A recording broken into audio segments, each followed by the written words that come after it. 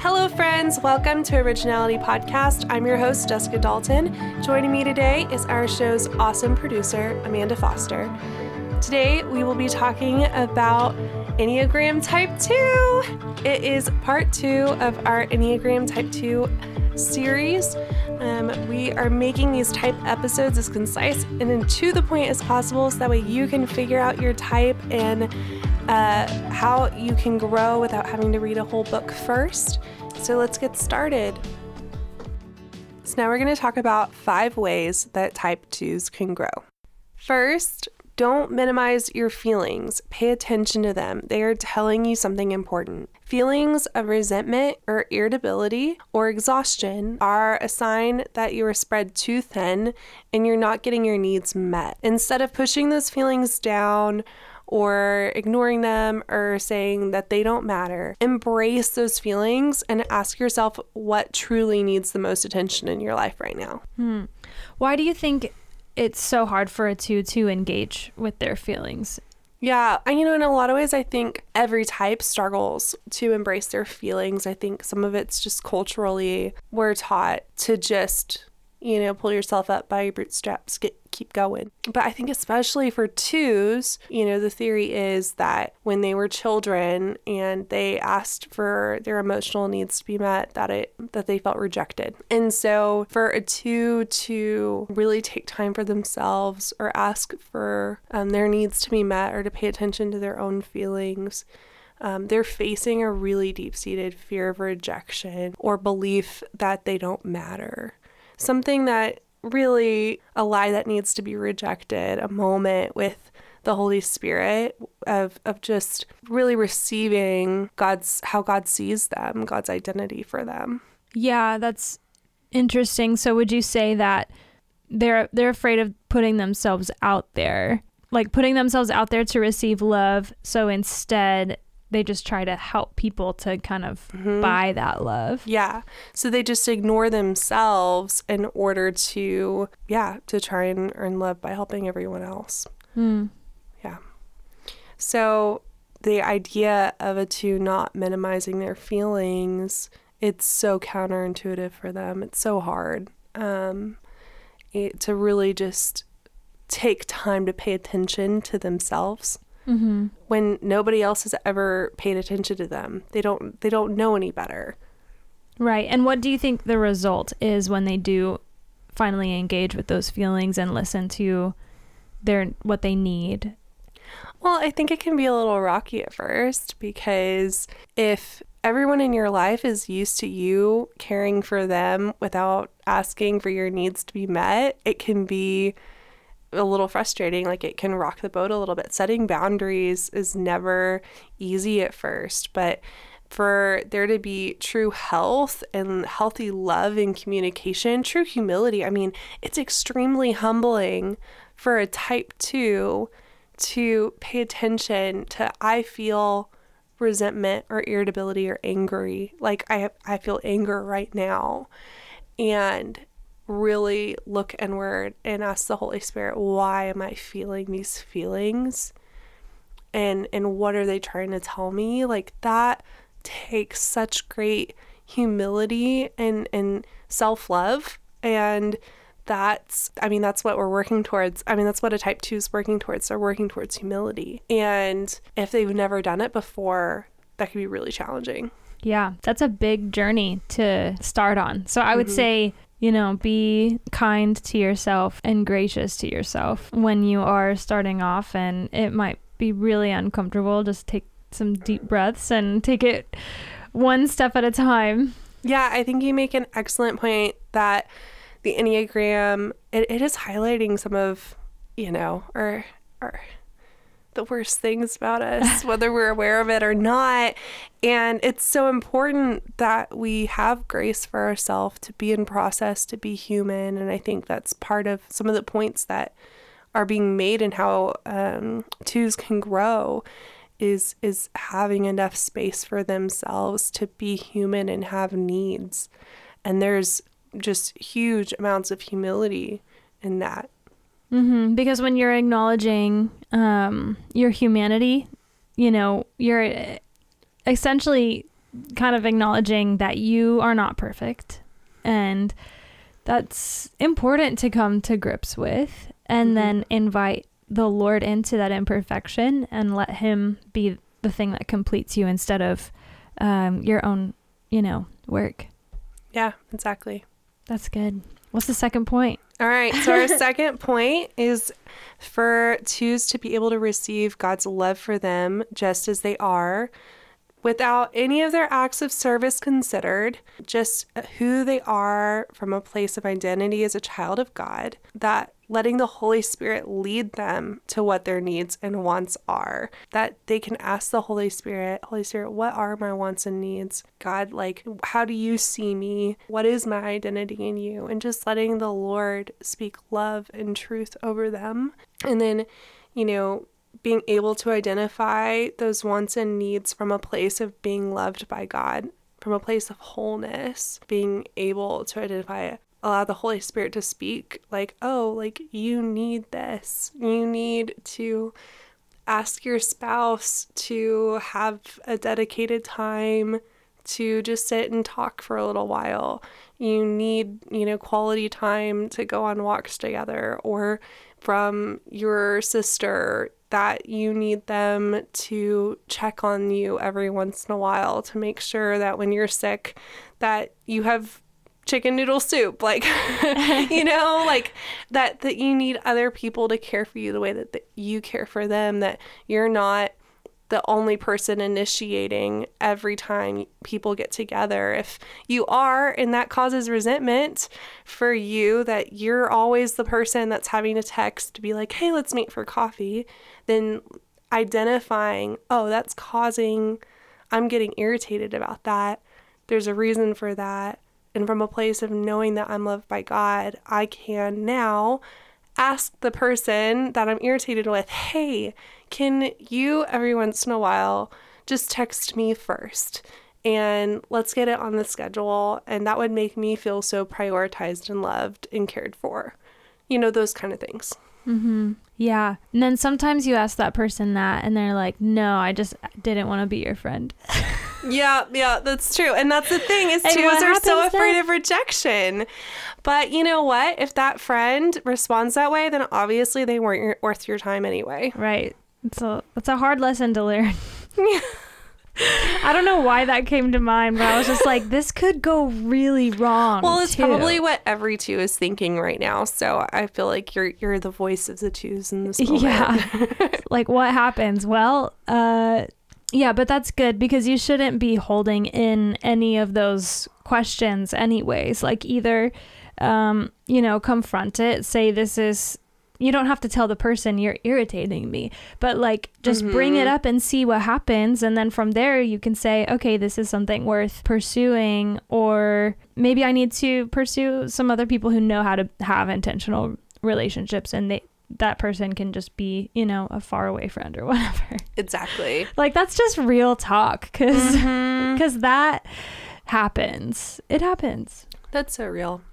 I feel strongly that relationships and friendships needs to be a subject that is taught all the way through school, because we're really bad at that, and it makes a big difference in quality of life and I mean how well we do in business, or in just our nation's health and economy. Every aspect of our lives is affected by our relationships. Why aren't we taught how to do that well? Because no one knew how to do it in the first place. That's so true, though. Like, I don't know if we need to rely on our education system to do that part. This is true. That's what we're here for. Thank you for turning into Originality Podcast, where we are educating you on how to be a healthy person. Anyway. Okay, so moving on to point 3. Point 3. Learn to differentiate who you are outside of your loved ones. Do this by asking yourself, who am I when no one needs me? So often type 2s, they find their value and identity only in their ability to help others. And learning, no, there's so much more to you than that the Lord sees so much more in you than that.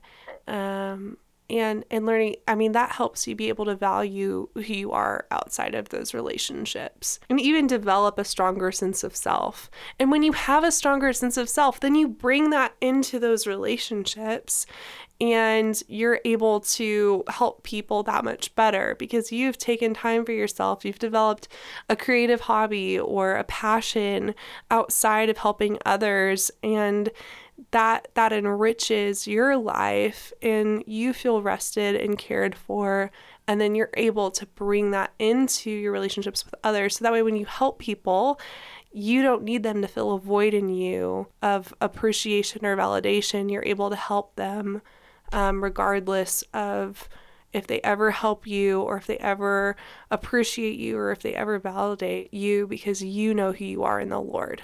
I'm just soaking all of that in. That's so good. The idea of not having to show up for anyone but myself, which doesn't mean that it's not okay to help people. It just means that's not where your identity is. Because if you help people from a place of wholeness, then they aren't going to feel like, there's some cause or like you're trying to manipulate them or get something from them in helping them. They won't feel like, oh, should I receive help from this person? Because I'm going to feel like I owe them. I mean, everybody loves the type 2s in their life. When you love a type 2, you want to see them healthy and whole and loving their life and loving who they are. You want to know that they don't believe that they're unlovable, but they've received fully God's love for them and identity as a son and daughter of God. Yeah, that point reminds me a lot of a teaching from one of my favorite pastors, Zach Neese, and he has a book called How to Worship a King. One of the illustrations he uses, which is a very real scenario, is say, you have a bass player who is always playing bass for worship, and suddenly, for some reason, he can't play bass anymore. If his identity is only in what he can bring to the table, then when he doesn't have a platform to play bass, who is he at that point? If you can't play bass, then your identity of a bass player is gone.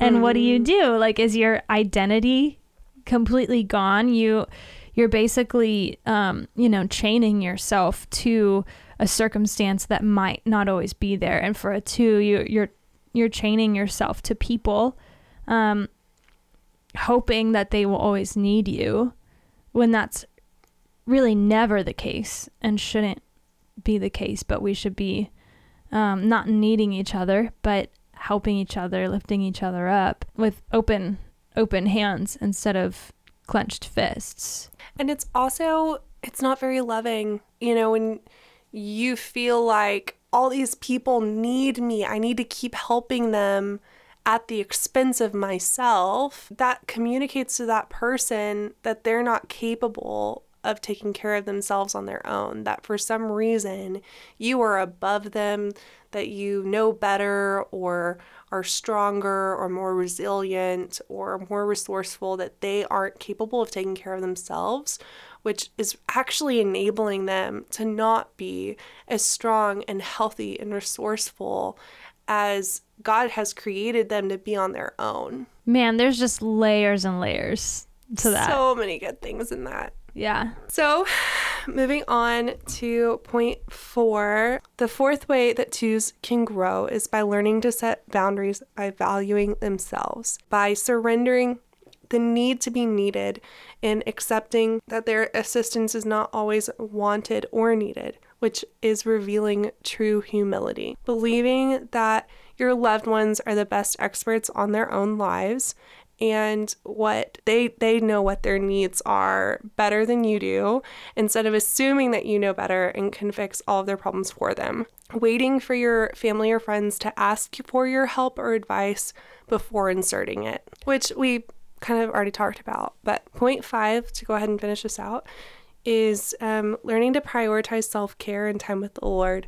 Making sure that you're resting, that you're taking a Sabbath, that you're having fun, that you take time to be in solitude and to sit still and enjoy being outdoors, just to go on a walk alone for no reason other than to enjoy the beautiful creation that God has placed you in. Find a creative outlet. 2s go to 4 in health, which 4 is arguably the most creative, reflective personality type. So picking up some sort of creative outlet and just really taking time to observe the beauty in the world around you.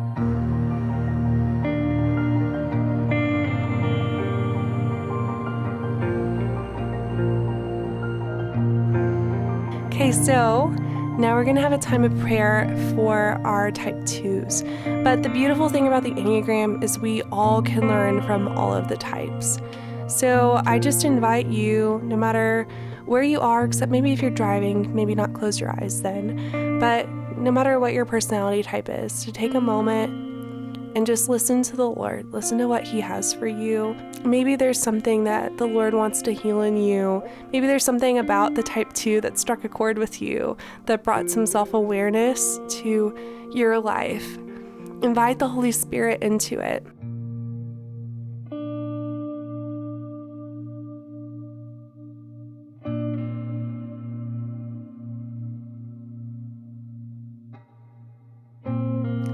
So, Lord God, we invite your presence into this moment, into this space. Holy Spirit, have your way. I ask that you would speak to the hearts of everyone listening. Lord God, I pray for every type 2 that you would heal the wound that caused the lie that they are unlovable, that they would reject that lie and ask you, Lord, what the truth is. So maybe take a moment and just ask the Lord, God, how do you see me? What is the truth? If I'm not unlovable, what is lovable about me? What did you create in me that is lovable? What aspect of your love, light, and glory do I uniquely reveal to the world? Maybe as a 2, you felt a sense of conviction, feeling like you know better, that your loved ones aren't the best expert on their own lives. Maybe just take a moment to repent, to say, Lord God, I'm so sorry that I have been so prideful to think that I can do better than you can in caring for and healing and taking care of my loved ones. In this moment, I surrender them to you, and I ask that you would have your way in their lives. And I trust you with them, and I give them into your hands. Have your way. Lord, teach me how to ask for help, how to be aware of my needs. God, in this moment, I ask that you would speak to the type 2, that you would reveal to them if they're struggling with feelings of resentment or anger, that you would show them how to make space for those feelings, and that you would show them what those feelings are trying to communicate to them.